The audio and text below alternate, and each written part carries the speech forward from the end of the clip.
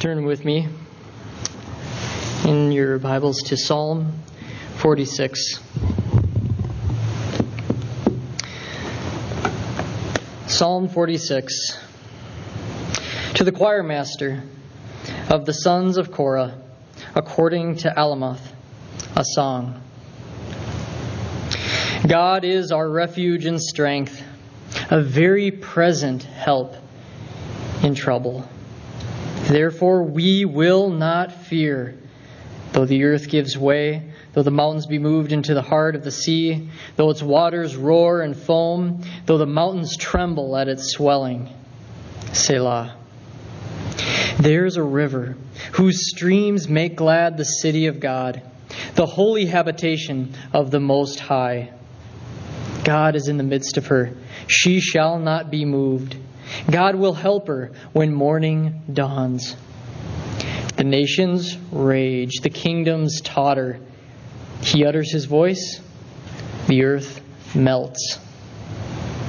The Lord of hosts is with us. The God of Jacob is our fortress. Selah. Come, behold the works of the Lord, how he has brought desolations on the earth. He makes wars cease to the end of the earth. He breaks the bow and shatters the spear. He burns the chariots with fire. Be still and know that I am God. I will be exalted among the nations. I will be exalted in the earth. The Lord of hosts is with us. The God of Jacob is our fortress. Selah.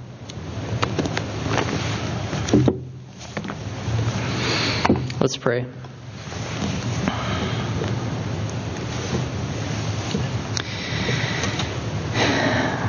God, you are a very present help for us right now and right here today. Lord, our world has been turned upside down, but you know that, and you know every aspect of it. The darkness is as light to you. So in the midst of the confusion of this world, we come to you, we turn to you and ask that you would orientate us to see things how you see things, to have our hopes be directed to you and to heaven. Lord, we ask that today that your word would shape our hearts to take refuge in you. Lord, may we drink deeply today of the river of the city of God. We pray this in Jesus' name. Amen. Well, good morning. It's a joy to be back in Rochester. Emma and I are eager to move here to Rochester and begin life with all of you. Just a couple days ago, as Keith mentioned, God did provide a home for us in southeast Rochester. So thank you for all of your prayers, and especially thank you to a handful of people who have helped us search and helped us with other details. The last time I preached was the first Sunday the church was not able to gather here for corporate worship.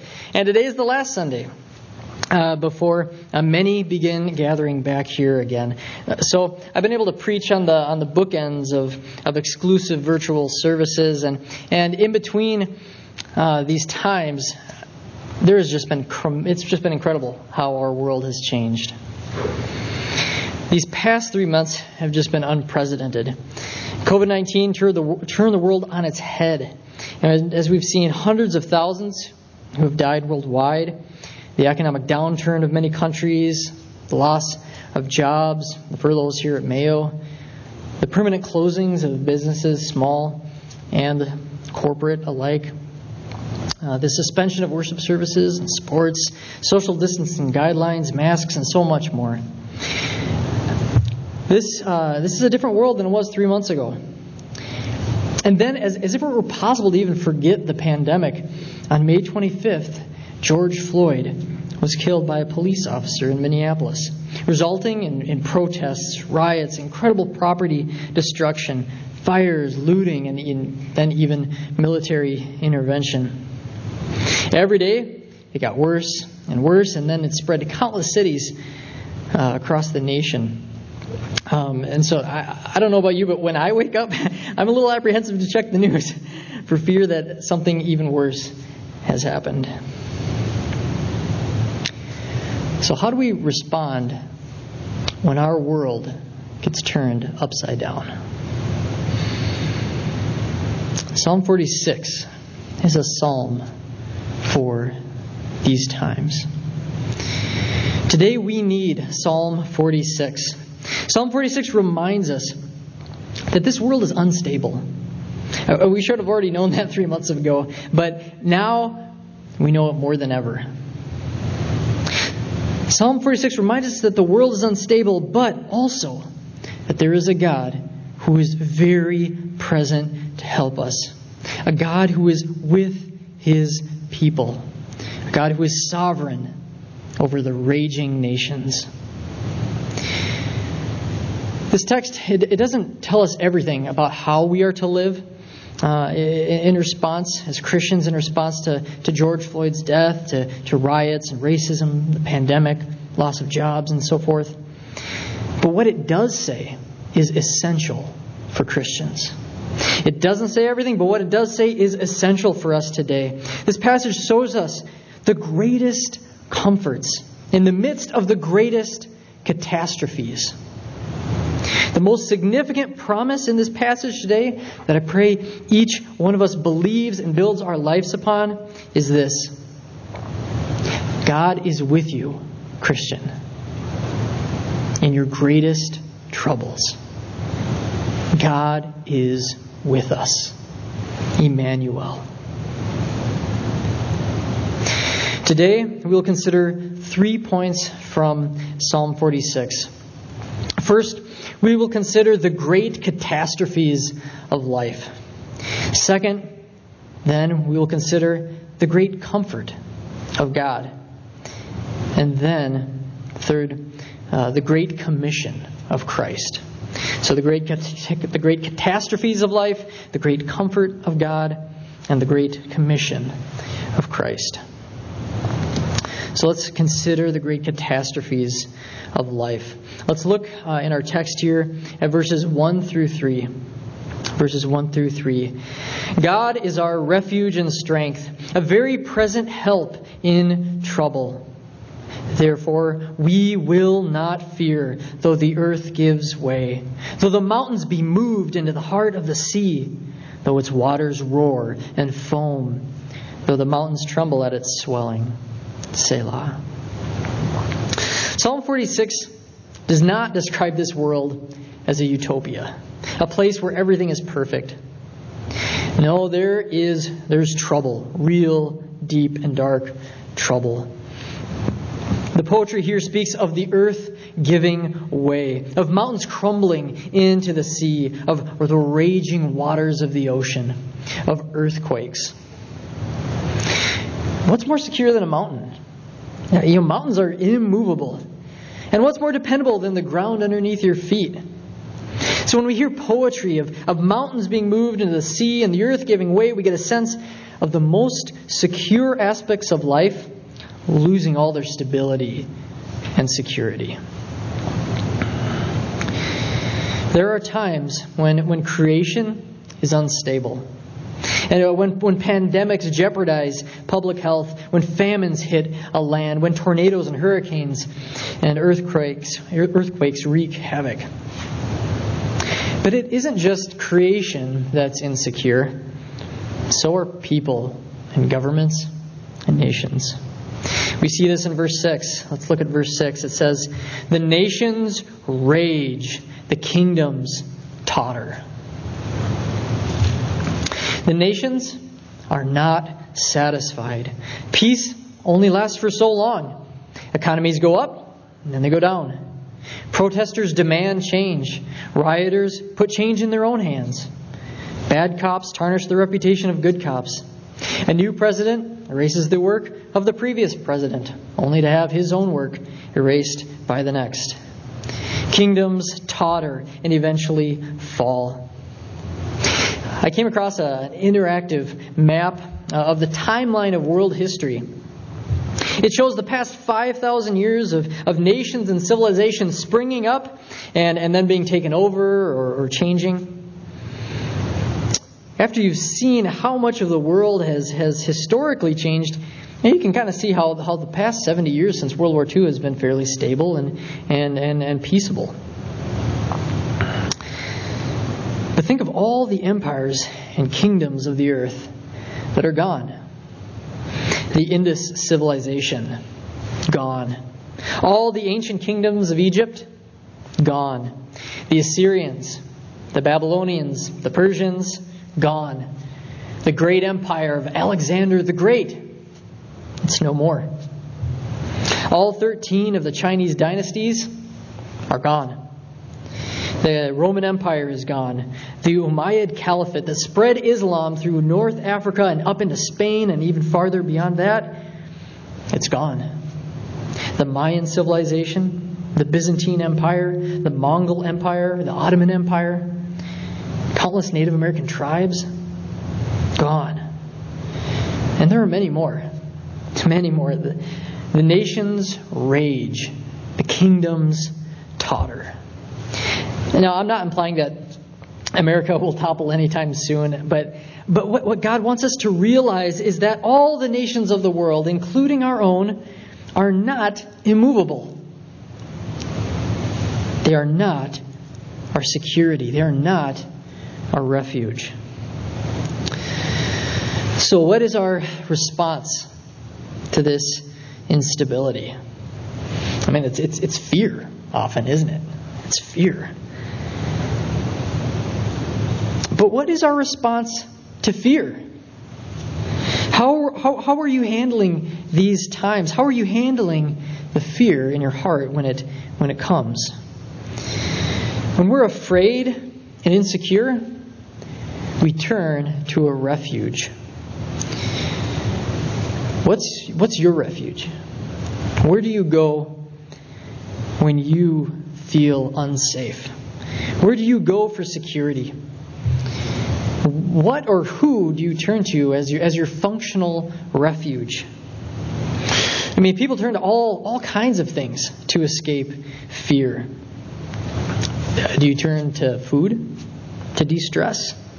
Do you turn to your spouse for refuge and raise your expectations that they'll make you feel secure and happy and safe? Do you entertain yourself with sports and endless statistics, projections, games? Do you treat your home as your safe space where you can hide and you can be separate from the world and you can kind of let the pain be out there? In this season of social distancing, many of our functional refuges have been inaccessible. Maybe we've learned a lot about ourselves in these times. Many forms of entertainment have been closed. Restaurants have been closed. The sports are on hold. And perhaps for a few months here, you haven't been able to work off all your stress at the fitness center. I think that the biggest functional refuge right now is probably the internet. It's an abyss of information, of videos, social media, news articles, things to buy, creative ideas, and games, and so much more. It's very easy to be distracted from the present crises. Now, some of the ways that we deal with stress they're very natural. I mean, we're embodied worshipers. We're physical people. We need to deal with stress in a variety of ways. We need to put our head on our pillow. We need to stop thinking about things sometimes. But after we turn off our minds we often turn off our minds or we entertain ourselves without coming to God as our refuge in prayer. We often skip coming to God. We don't rest our hearts in Him. So what is your functional refuge? Is it satisfying you? Is it actually doing anything to take away your fear? This psalm brings us to a better refuge, the best refuge. God alone offers us the greatest comfort in the midst of the greatest catastrophes. So now let's meditate on our second point, on the great comfort of God. Let's look again at verses 1 and 2. God is our refuge and strength, the very present help in trouble. Therefore we will not fear, though the earth gives way, though the mountains be moved into the heart of the sea. Here we have the promise of great comfort today on earth, in the midst of great trouble. Do you see the logic of this text? Let's work it backwards from verse 2. Even though the world around us collapses, we will not fear. Why? Because of verse 1. Because God is our refuge and strength. Because God is a very present help in trouble. God promises help for you today. He is your protection and shelter today.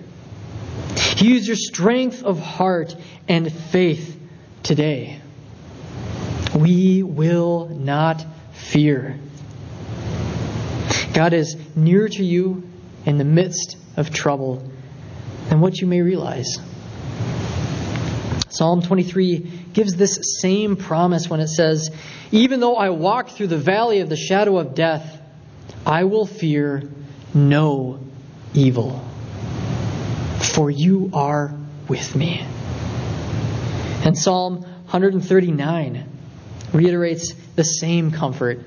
It says, "If I take the wings of the morning and dwell in the uttermost parts of the sea, even there your hand shall lead me, and your right hand shall hold me.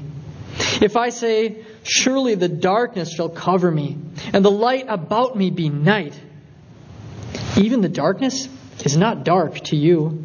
The night is as bright as the day, for darkness is as light with you."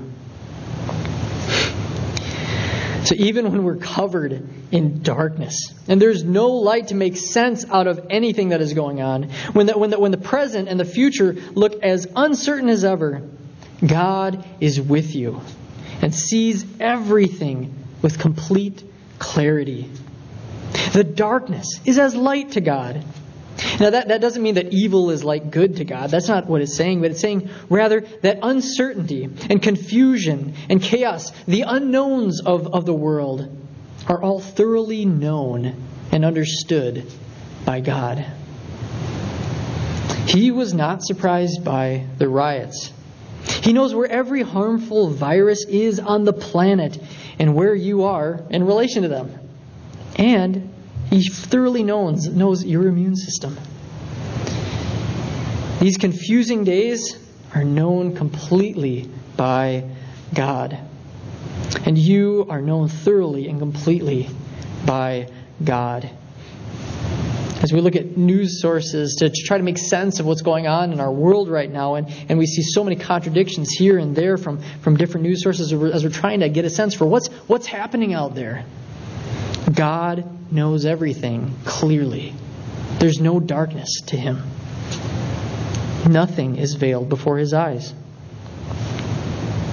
So take comfort in that. Fear no evil because of that. This promise that God will be your protection is a significant theme in Revelation. I mean, throughout Revelation, we see that God preserves His people through the greatest tribulations of this world. I just think how providential it was that God had our church here go through the book of Revelation in the midst of this time. I can hardly think of a better book to go through, to know that God is with us through any trial. When we come to Psalm 46, we can personalize it with our own fears. So try paraphrasing and personalizing the psalm with your own words, with whatever has turned your life upside down. It might sound something like this: God is my refuge and strength. He's right there with me, even in the greatest trouble of my day. Therefore, I will not fear. Though a pandemic sweeps across the world, though George Floyd is killed, though riots break out in the Twin Cities, though Though racism continues in our communities and in our hearts. Though jobs are lost or furloughed. Though the stress of everything right now feels like a pressure cooker for my family. I will not fear. God is with me. So how would you paraphrase this psalm? How do you tend to fear? And when the psalm boldly says, we will not fear, it does not mean that the Christian's life is absent from all fear. No, we're sensible and we're not just senseless and impenetrable once we're saved. In his commentary on Psalm 46, John Calvin speaks to ongoing fear in a Christian's life, even in the midst of, and he says, even in the midst of a general crash of the whole world. That kind of sounds like our time, doesn't it? So he says, when the psalmist says, we will not fear, he is not to be understood as meaning that the minds of the godly are exempt from all fear, as if they were destitute of feeling. For there is a great difference between insensibility and the confidence of faith. He only shows that whatever may happen, they are never overwhelmed with fear, but rather gather strength and courage sufficient to allay all fear. So as Christians, we acknowledge and expect feelings of fear in these times, but we are not overwhelmed with terror, and we can gather strength and courage to fight our fear and grow in our confidence of faith. So we have seen that God is a present help for you, even today. Now we will see the promise of comfort forever in heaven. God promises both comfort today and comfort forever, and we need to consider both. Look now at verses 4 and 5. Verses 4 and 5. There is a river whose streams make glad the city of God, the holy habitation of the Most High. God is in the midst of her. She shall not be moved. God will help her when morning dawns. In verses 2 and 3, right before these verses, we see the waters of death that bring chaos and fear. But now we consider another water. A river that brings life, security, joy. We see that there is another city, the city of God, untouched and unmoved by the crumbling mountains. In the midst of our trouble, it is essential that we do not forget the city of God and the river of that city. So what's the city? And what's this river? How do we get to this city? How do we enjoy this river? You might first think that this city is Jerusalem. But unlike many major cities, Jerusalem is actually not on a river or a major body of water. Jerusalem has many cisterns to collect rainwater, and water had to be brought up from the Gihon stream farther down outside of the city gates. Eventually, King Hezekiah built a tunnel to bring the water from the Gihon streams into the city walls to protect Jerusalem from vulnerability to siege. If you visit Israel today, you can walk through Hezekiah's tunnel. And so there's no river in Jerusalem. It would have been very glad to have a river run through it. And they were very glad when Hezekiah brought that tunnel to begin to source some water in a more reliable way. And the text here also says that the city of God, it shall not be moved. That doesn't really describe Jerusalem either. I mean, the Babylonians overtook it in 586 BC, and Jerusalem has hardly known the stability that this verse speaks of. Now, since Pastor Chris has been preaching through Revelation, you may already have been thinking that this picture of a river in the city, it reminds you of Revelation 22 that you guys have just been in. So let's turn there to Revelation 22, verses 1 and 2. Revelation 22, last chapter in the Bible. Then the angel showed me the river of the water of life, bright as crystal, flowing from the throne of God and of the Lamb through the middle of the street of the city. Also on either side of the river, the tree of life with its 12 kinds of fruit, yielding its fruit each month. The leaves of the tree were for the healing of the nations. So in Revelation, we get a picture of the new Jerusalem, the everlasting city of God. And this new Jerusalem, unlike the present Jerusalem, has the throne of God and of the Lamb and a river that flows from that throne, giving life to the trees that the nations eat for their healing. The city of God then, in Psalm 46, is the new Jerusalem. It's heaven. The church, in one sense, is the current city of God, for God dwells in and with His people here on earth. But one day, all the church will be joined together in the new Jerusalem, as the new Jerusalem, and they will not be moved. We will forever be secure. So the city of God is God's people in heaven. So what is this river that makes this city so glad? I believe that verse 5 tells us that God Himself is that river. God is in the midst of His city, and His presence makes His people secure and glad. So God is a river and a refuge for His people. So He's a river of refuge. My family and I, we currently worship at First Presbyterian Church of Hinckley. And Hinckley is known for its historic fire in 1894. The Hinckley fire wasn't just a normal forest fire. It was a firestorm. A fire so strong that it burned 250,000 acres in 4 hours. It killed 418 people in the Hinckley area, not counting hundreds of Native Americans that were also in the area. The fire came down on the city very quickly. In a matter of minutes, people knew that their world had been turned upside down. 2 of those people were my great-great-grandfather, James Jordan, and my great-great-grandmother, Cora Jordan. James Jordan was a lumberjack, kind of classic for a Minnesotan. And on that day, he was picking some cranberries with some people.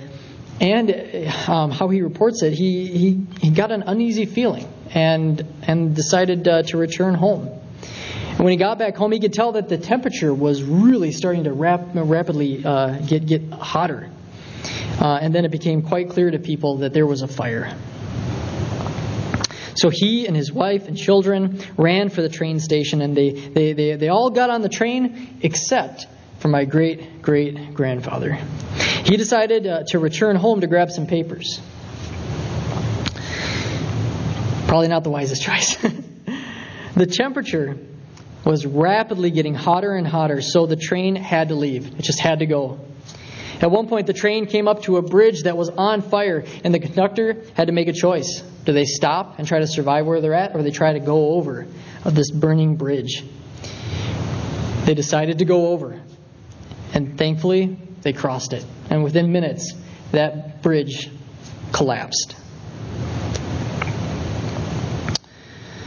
So they made it across, but only a few minutes. If it had only been a few minutes earlier, they wouldn't have survived. So my great-great-grandmother and her children were safe. As for James Jordan, he got back to his home, and the heat was becoming so unbearable that he did run inside. He grabbed his papers, and then he made a dash for safety as his house began to burn. He described it as his house was melting. He had to stop every so often to hit the ground in order to breathe, and because the heat was so unbearable. His own clothes briefly caught on fire as he made his way eventually to a river. He found a stump on the bank of that river, and he hid under it until the river, hid under it in the river until the fire had subsided. James Jordan had found refuge, had found a river of refuge. It was the only place of safety. And God is that river of refuge for us when destruction comes to our world. And ultimately, one day, when the world is judged and those who do not put their faith in Christ, they will be cast into the eternal fires of hell for their sin towards God. So flee from those fires and come to the refuge. Come to the river of God. Come to the city of God. So how do I get to the safe city, you might ask? How do I enjoy this river? How do I receive God Himself? Turn with me to John chapter 7, verses 37 through 39. John chapter 7.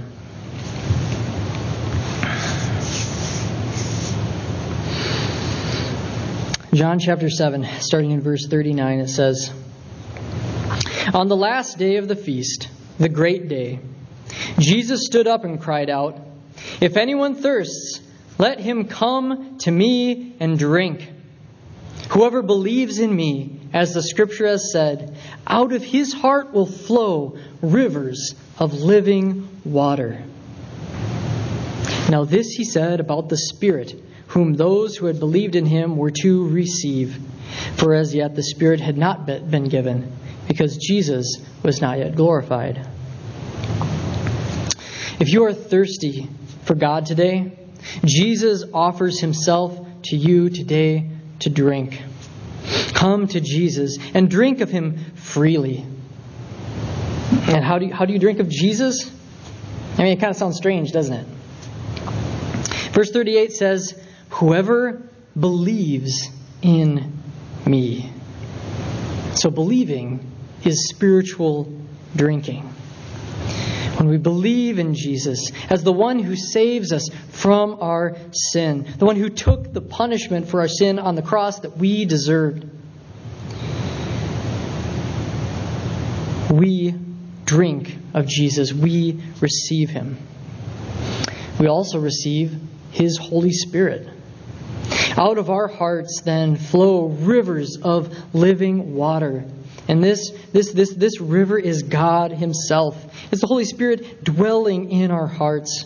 The Holy Spirit is that river that flows from God's city, from His throne, and it flows down into our hearts, replacing fear with gladness, strengthening our faith, killing hopes that maybe we have made in this life, and giving us a secure hope in the city of God.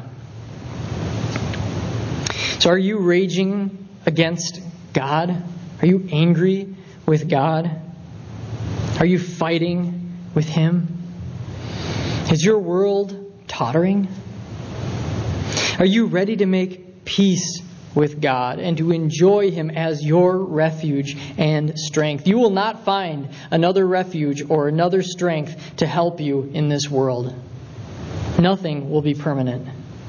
God is only a refuge and strength for those who are in Christ, for those who call on Jesus in faith.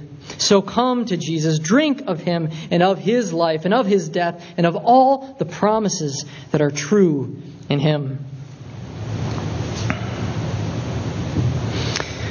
So we've heard about the catastrophes of this life and of the great comfort that is found only in God, protection and help for today and forever. So now let's consider the Great Commission of Jesus Christ. Let's look at verses 8 through 11 in Psalm 46. Turn back there with me. 8 through 11. "Come, behold the works of the Lord, how He has brought desolations on the earth. He makes wars cease to the end of the earth. He breaks the bow and shatters the spear. He burns the chariots with fire. Be still and know that I am God. I will be exalted among the nations. I will be exalted in the earth. The Lord of hosts is with us. The God of Jacob is our fortress. For the first time in this psalm, God speaks in the first person. Be still and know that I am God. I think God wants us all to stop and to remember who is God. When we are afraid, when this world's out of control, we often seek to take control of it ourselves. But God wants us to be still and know that He is God. He is sovereign, and we are not. He is in control of the raging world, and we are not. He brings desolation and judgment to the earth, and He brings peace to the earth. And that peace that we've just all been praying so fervently for our world right now, it really can only come from Him. God also gives us a promise about these raging nations. He says, I will be exalted among the nations. I will be exalted in the earth. God promises that one day He will be worshipped among all the nations, tribes, peoples, and languages. There will be no name higher than God's. This is God's heart for the nations, that they would come to Him, find peace with Him, and exalt Him and worship Him in His city. This mission of God is what is then behind Jesus' great commission in Matthew 28 that we all know so well. Jesus commissions us to go and make disciples of all nations, to make new worshipers for God throughout the whole world. And as we make disciples, Jesus has promised, I will be with you always to the very end of the age. That's the same promise of Psalm 46. The Lord of hosts is with us. He is with us as He works in and through us to proclaim His gospel and to win over the nations to Him. We may feel afraid to share the gospel with others, but Jesus wants you to know that He is a very present help for you in that particular fear too. He is your refuge and your strength as you make disciples, as we engage with a world that is more insecure than ever. So let's go and make disciples without fear, knowing that Jesus is with us. Let's pray. Jesus, You are Emmanuel, God with us. So we don't need to be afraid. Lord, our hearts are just everywhere. From one minute to the next, it can change so much. From one day to the next, we can be doing good one day, and then the next day, the fear just maybe even begins to cripple us. Lord, so we ask that You would comfort us. You would help us to remember to pray to You, to come to You daily in prayer, to bring our fears and our worries to You. That when we consider all the aspects of the world that's going on around us, the politics going on, the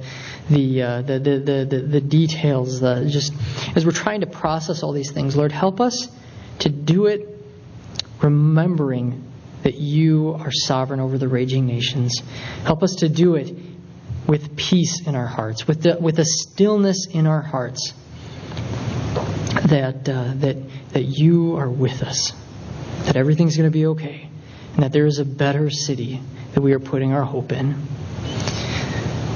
We pray this now in Jesus' name. Amen.